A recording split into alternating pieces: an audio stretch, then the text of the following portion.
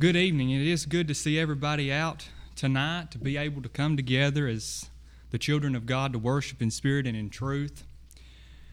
And we're continuing to be mindful of those that have been mentioned that are sick and those that are also traveling on vacation this week and this weekend. We pray for their safe passage back, and we pray for those that they may regain their health if it be the will of God.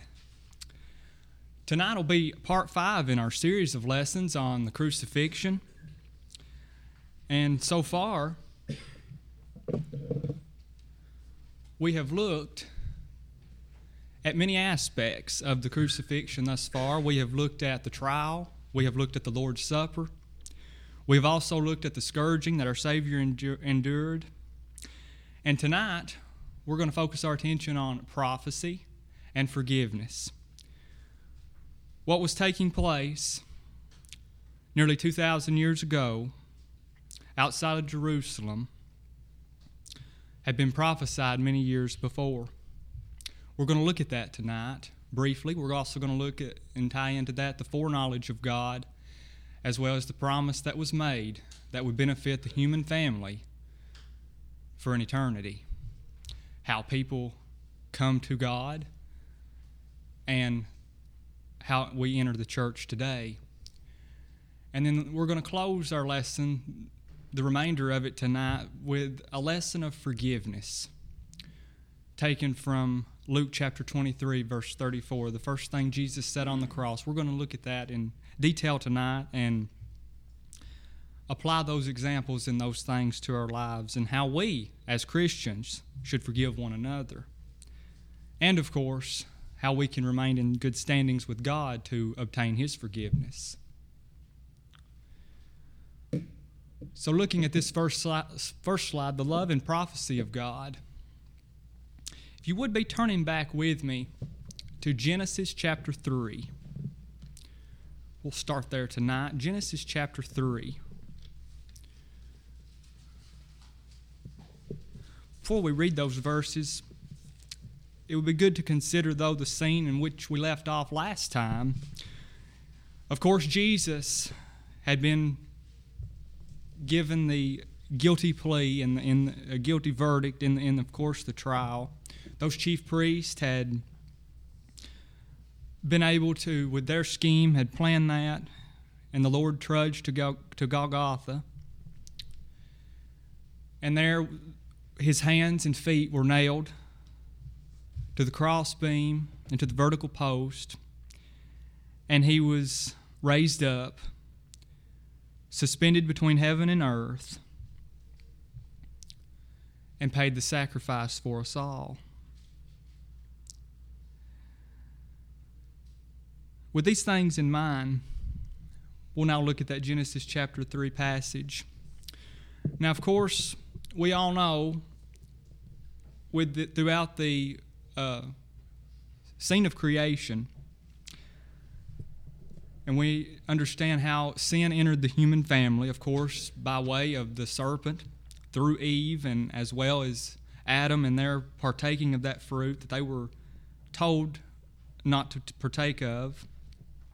But beginning in verse 15, God made an overwhelming statement that would benefit the human family, looking down through the stream of time, that would benefit the human family from then as a promise that would come in the future to when time shall be no more. Verse 15 reads, "And I will put enmity between thee and the woman, and between thy seed and her seed. It shall bruise thy head, and thou shalt bruise his heel."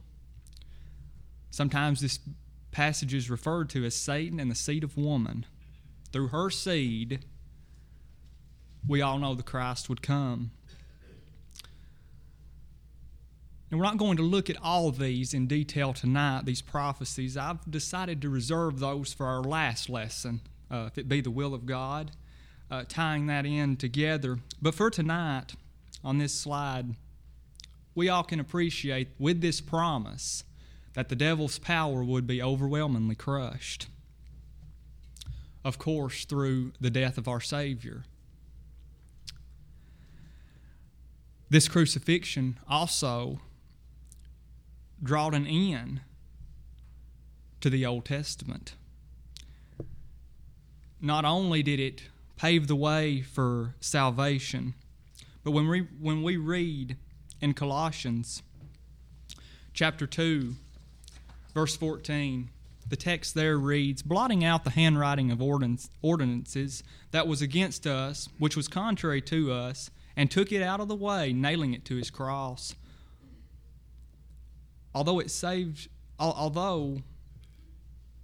we see in its place, we can appreciate the New Testament in its place as something that we don't live under today, but it's an absolute study tool for us to use today in looking at those Old Testament prophecies. And we're even commanded to learn from it. In Romans 15, chapter 15, verse 4, "For whatsoever things were written aforetime were written for our learning, that we, through patience and comfort of the Scriptures, might have hope." And when Jesus began his earthly ministry, one of the very first things he said was, "For verily I say unto you, till heaven and earth pass, one jot or tittle shall in no wise pass till all be fulfilled." Matthew chapter 5, verse 18. So we then can appreciate that the crucifixion put in a plan of salvation that would benefit the human family for that time until the end of time, for all those generations, even coming to us today. But it also closed the doors on the Old Testament, taking it out of the way and nailing it to his cross.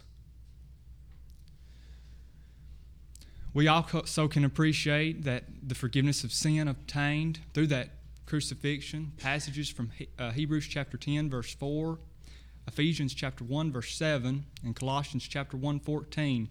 We'll reserve those for our last lesson in the series, and we'll look at those in greater detail at that time. But for the remainder of the lesson tonight, if you would be turning to Luke chapter 23. Luke chapter 23, lesson on forgiveness. One of the most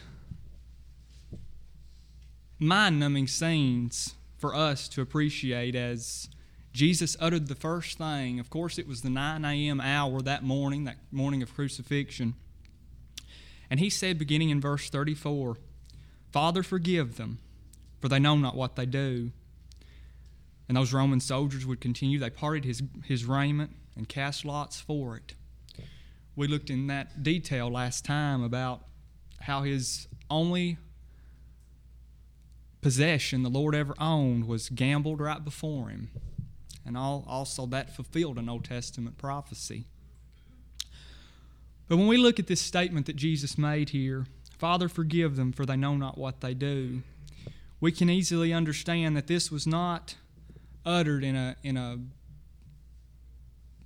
series of preaching, a quiet scene of preaching to his disciples as he oftentimes taught them. This was uttered from him in the most agonizing and the most painful of circumstances. Again, he had nails driven in his hands and feet. He had a crown of thorns beaten down on his head, and he had been scourged till he was a massive bloody pulp, no doubt. And of course, that spit from those that sought his life were probably continuing to run down his face or on his body. And he had compassion on them, forgiveness towards them. And we each can remember that he could have stopped this at any moment. He so wished to do. We're told in Matthew chapter 26, verse 53, that he could have called 12 legions of angels. That would have been 72,000 angels that could have brought all those around the cross to death. The Lord would have ascended back to heaven, and that would have been the end of the crucifixion. But we all know his purpose in providing that plan of salvation for us. If not for that, we would have no hope of heaven. and it truly overwhelmingly demonstrates the love for all. Jesus didn't die for a selected few, as many in our world like to think, through predestination and other things, but to all. Anybody living on any continent, of any race, and as if they're at the age of accountability, can become a member of that wonderful church he established, and salvation can be theirs. And again, he also made this statement, Father, forgive them, for they know not what they do. For they know not what they do. Those around at the foot of the cross thought they were putting to death a common blasphemer of the Jews, a common criminal. Jesus knew better than that, though. He wished for them forgiveness, with the statement followed by, for they know not what they do. They didn't know what they were doing. Jesus was hanging there, a public spectacle for all to see, and that's what they delighted in, those Romans, and of course those chief priests. That's what they wanted. And as Isaiah chapter 50, verse 2, as well as the next chapter over in verse 53, beginning at verse 9, Isaiah chapter 50, verse 2, through by way of prophecy, says, I gave my back to the smitters, and my cheeks to them that plucked off the hair. I hid not my face from shame and spitting. One chapter later, chapter 53, verse 9, as many were astonished at thee, his visage was so marred more than any man. Jesus' physical condition was one that is probably we cannot even physically picture in our minds. Although we've looked at pictures of what it likely looked like, this was different. His appearance, that word visage, his appearance was marred more than any man, marred more than any individual being crucified that they had seen. And of course, the text says those at the foot of the cross, his mother, his disciples, they would be astonished at that. And something interesting that Isaiah chapter 50 verse 2 that a lot of times is not brought out in the course of the crucifixion. Brother Steve Higginbotham brought this out through in the course of our gospel meeting, and it really brought it to my attention, and I'm sure as well as yours, that they plucked out his beard. According to this, shortly after the scourging. So we can imagine the blood as it poured from his face, no doubt, as well as his head, and his physical appearance. And yet, he still had forgiveness for them. So what about for an example for us today? How do we show forgiveness? Forgiveness towards others. If you would be turning with me to Matthew chapter 6, lesson from our Savior. Matthew chapter 6.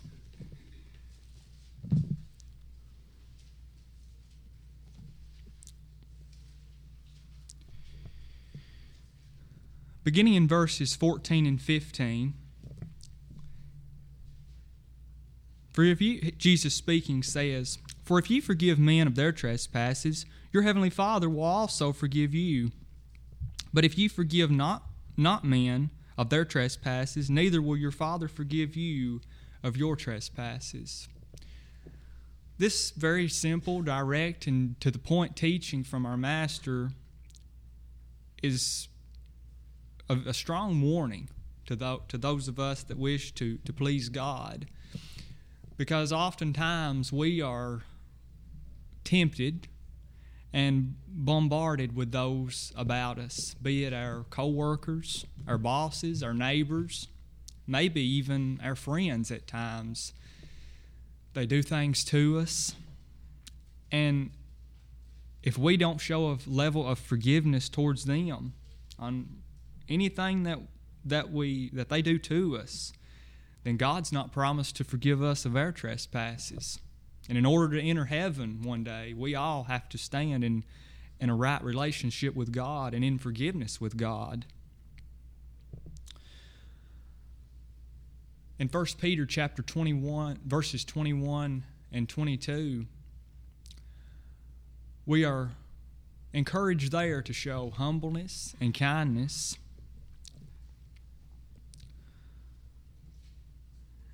And that text reads, "For even hereunto where Savior was suffering, and yet he had ye called, because Christ also suffered for us, leaving us as an example that ye should follow his steps, who did no sin, neither was guile found in his mouth." Again, his example toward us in forgiveness, in forgiving those that are cruel to us, that those that maybe even personally would set an agenda to make things difficult for us. We still have to show that level of forgiveness.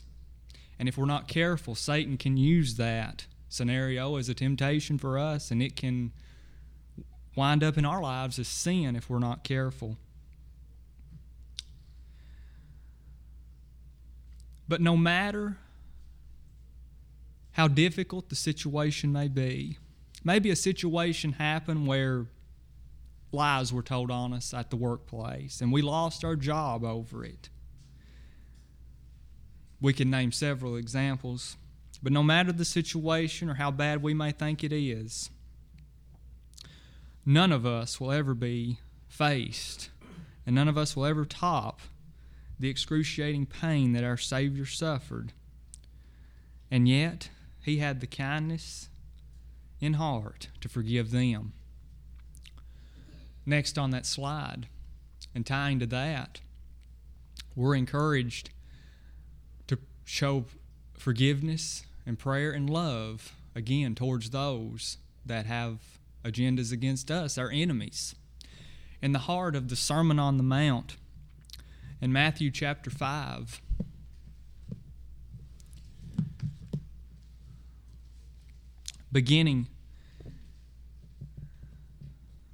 Matthew chapter 5, beginning in verses 43 through 45. "Ye have heard that it had been said, Thou shalt love thy neighbor and hate thine enemy. But I say unto you, love your enemies, bless them that curse you, do good to them that hate you, and pray for them which despitefully use you and persecute you, that ye may be the children of your Father which is in heaven. For he maketh the sun to rise on the evil and on the good, and sendeth rain on the just and on the unjust." We are then given a strong description and a strong warning to, and a teaching to pray and love for our enemies, to show that towards them, to set that example towards them, our Christian example, so that they can see us living the Christian life and in hopes for them to obey the gospel in truth, to maybe study with them. But what about another scenario? Continuing on that slide. What about those that have obeyed the gospel, or maybe even for a Christian that has repented of a certain sin? In our minds, are we quick to bring up the past about that individual? To maybe to them or behind their back? Statements can be made, well, Sister so-and-so did this, and I can't believe she did that. She's been raised in the church all of her life, and can you believe she did that? All the while when she has repented and asked for prayers for forgiveness. Or maybe Brother so-and-so did this or did that, and I can never believe he would obey the gospel. Can you believe that? Living the life he did. Friends, if we have that mindset, we are really blaspheming forgiveness. Because if that person has been forgiven by God and has obeyed or repented of a sin, then we overwhelmingly should as well. not bring back up the past. Remembering what Paul said, putting behind the things that are behind and looking forward to the things which are before. And providing that forgiveness with those in the church. Colossians chapter 3, verse 13. To that congregation it was said, "Forbearing one another and forgiving one another, if any man have quarrel against any, even as Christ forgave you, so also do ye." Again, another example from our Master, Christ forgiving us, as well as those that have obeyed the gospel, showing forgiveness towards them, not bringing up their past. A similar statement was made in Ephesians chapter 4, verses 31 through 32.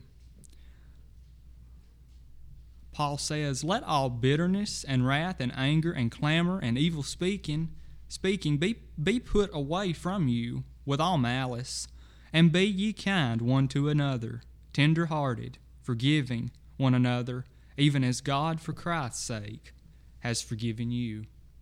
There may be even those in the church that do something towards us that maybe not intentionally, but even if intentionally, and they come to realize their mistake that they made and the sin maybe that they were in, and they ask for our forgiveness. Do we tend to forgive them as God has, or do we want to hold a grudge and we want to keep bringing that up in their life? Again, if God's forgave them, we must as well. Because on the day of judgment, it's not going to matter what we think about a person. It's going to be with their standing, if they're going to be forgiven in light of God, because He is our judge. He will serve as our judge. And He's the only one that will condemn those to heaven and will condemn those to hell if they're not forgiven. We don't have that right. Continuing on. With forgiveness in mind, what about forgiveness from God through salvation? In Ephesians chapter 5:23, we are told that those that are saved are in Christ. And we all know that the crucifixion as well as the resurrection made that possible. For those that are in Christ, all spiritual blessings are found.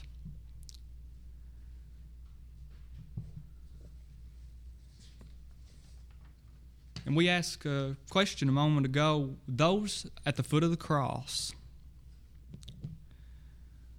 that Jesus wished forgiveness on, did they receive forgiveness right then and there? And the answer is no, they didn't. Because Jesus had not yet died. The plan of salvation had not yet been put in place. That wouldn't occur until roughly 54 days later on the day of Pentecost. And if we turn to Acts chapter 2, we are then given that description of how one can obtain forgiveness and enjoy all the blessings that the Christian life has to offer. In Acts chapter 2, now of course, the apostles had been baptized in the Holy Spirit at this point, and the first gospel sermon was preached. Beginning in verse 36, "Therefore," Peter speaking, let all the house of Israel know assuredly that God hath made this same Jesus, whom ye have crucified, both Lord and Christ." Now when they heard this, they were pricked in their heart, and they said unto Peter and the rest of the apostles, "Men and brethren, what shall we do?" Then Peter said unto them, "Repent, and be baptized, every one of you, in the name of Jesus Christ, for the remission of sins, and ye shall receive the gift of the Holy Ghost." That promise that Jesus made surrounding the Lord's Supper, that His blood being shed for the remission of sins, was now a reality. And we then learn how that blood is contacted in this verse. It's through baptism. One can be saved and become a part of that body through baptism. Belief alone won't do it, although it's important and it must be obeyed. Hearing as well, confessing His name, and repenting of sins all converge as a completed puzzle piece in where salvation is found, and that's how the New Testament describes it in every way. And another thing on God's forgiveness, and an issue that has troubled many, as God's love and His forgiveness is unconditional. And friend, upon reading of the New Testament, you and I know that that's not true. From this very verse right here in the text, there was terms that had to be applied. They had to come in compliance with those terms that were made. And in verses 41 and 47, the description's given that they were added to the church. They were added to that body, becoming a member of that body and that church.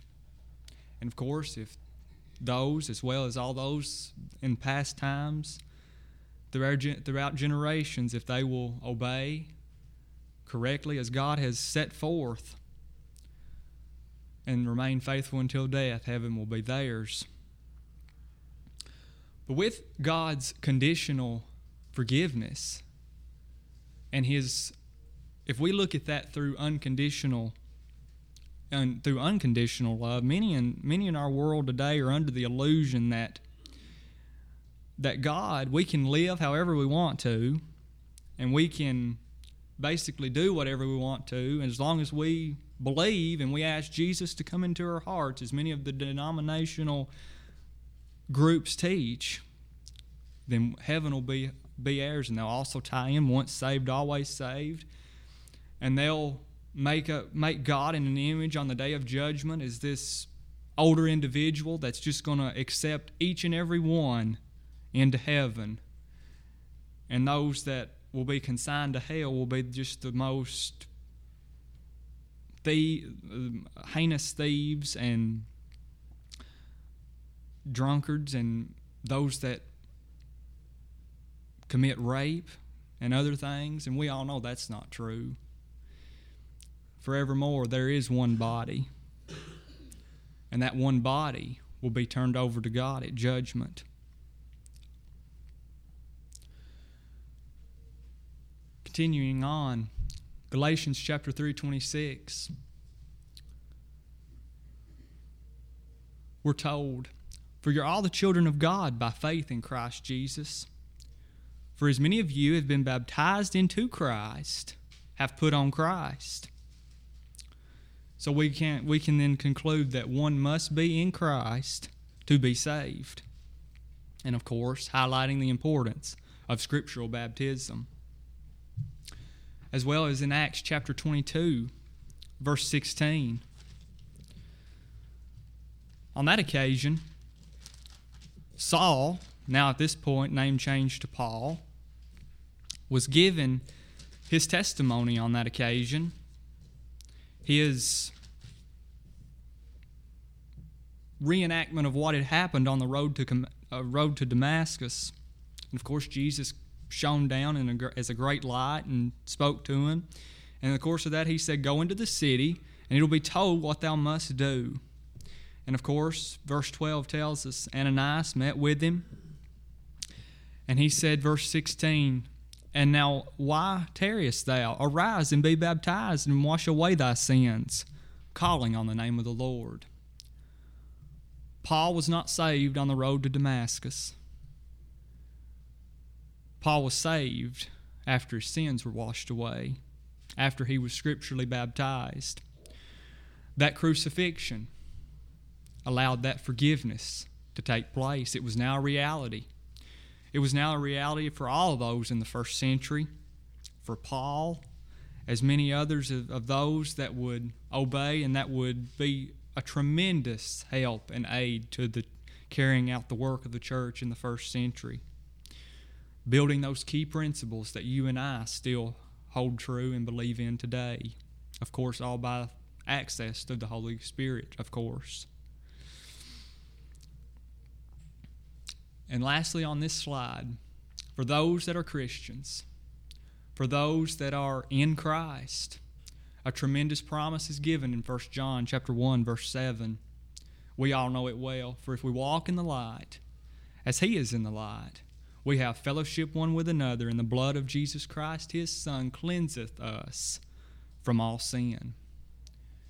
If we strive each and every day to walk in the light, then we can have the utmost assurance that forgiveness is ours, even when we do slip up, even when we do fail. The thing is, we can't be living in an ongoing habitual life of sin. Now, if we're doing that, then we've forsaken our salvation at that point. And God's forgiveness and His love to us, that's severed.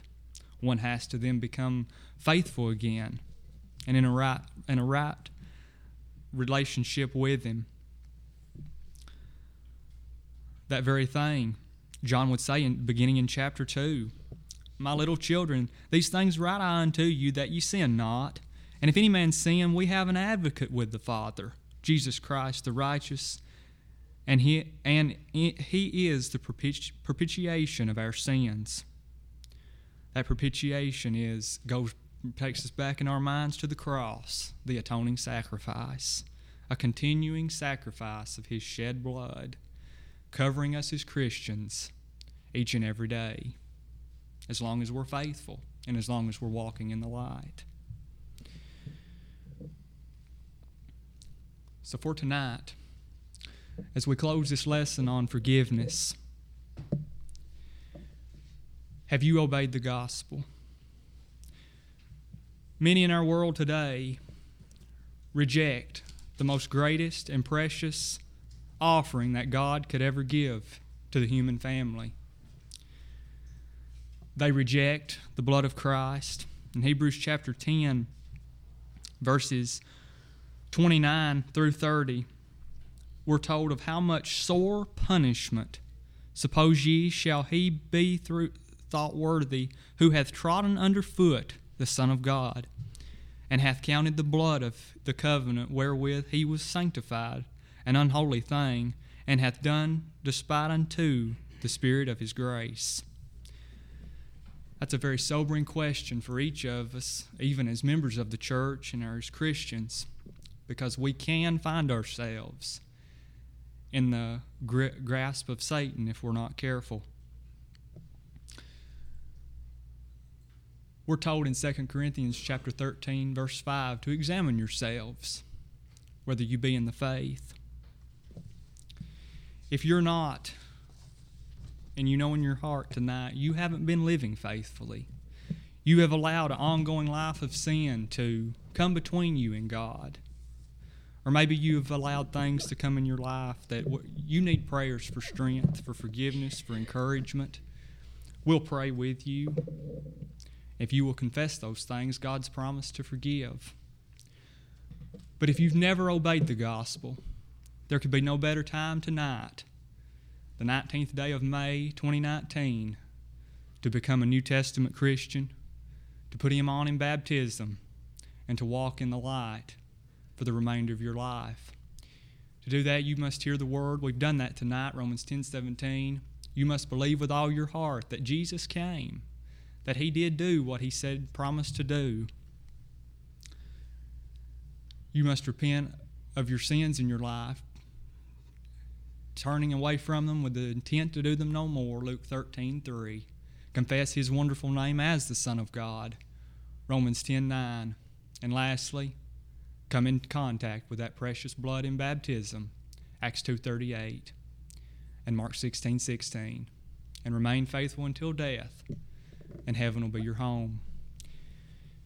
If we can help you in these two ways tonight, won't you let us know how we can do it, even now while together we stand and sing.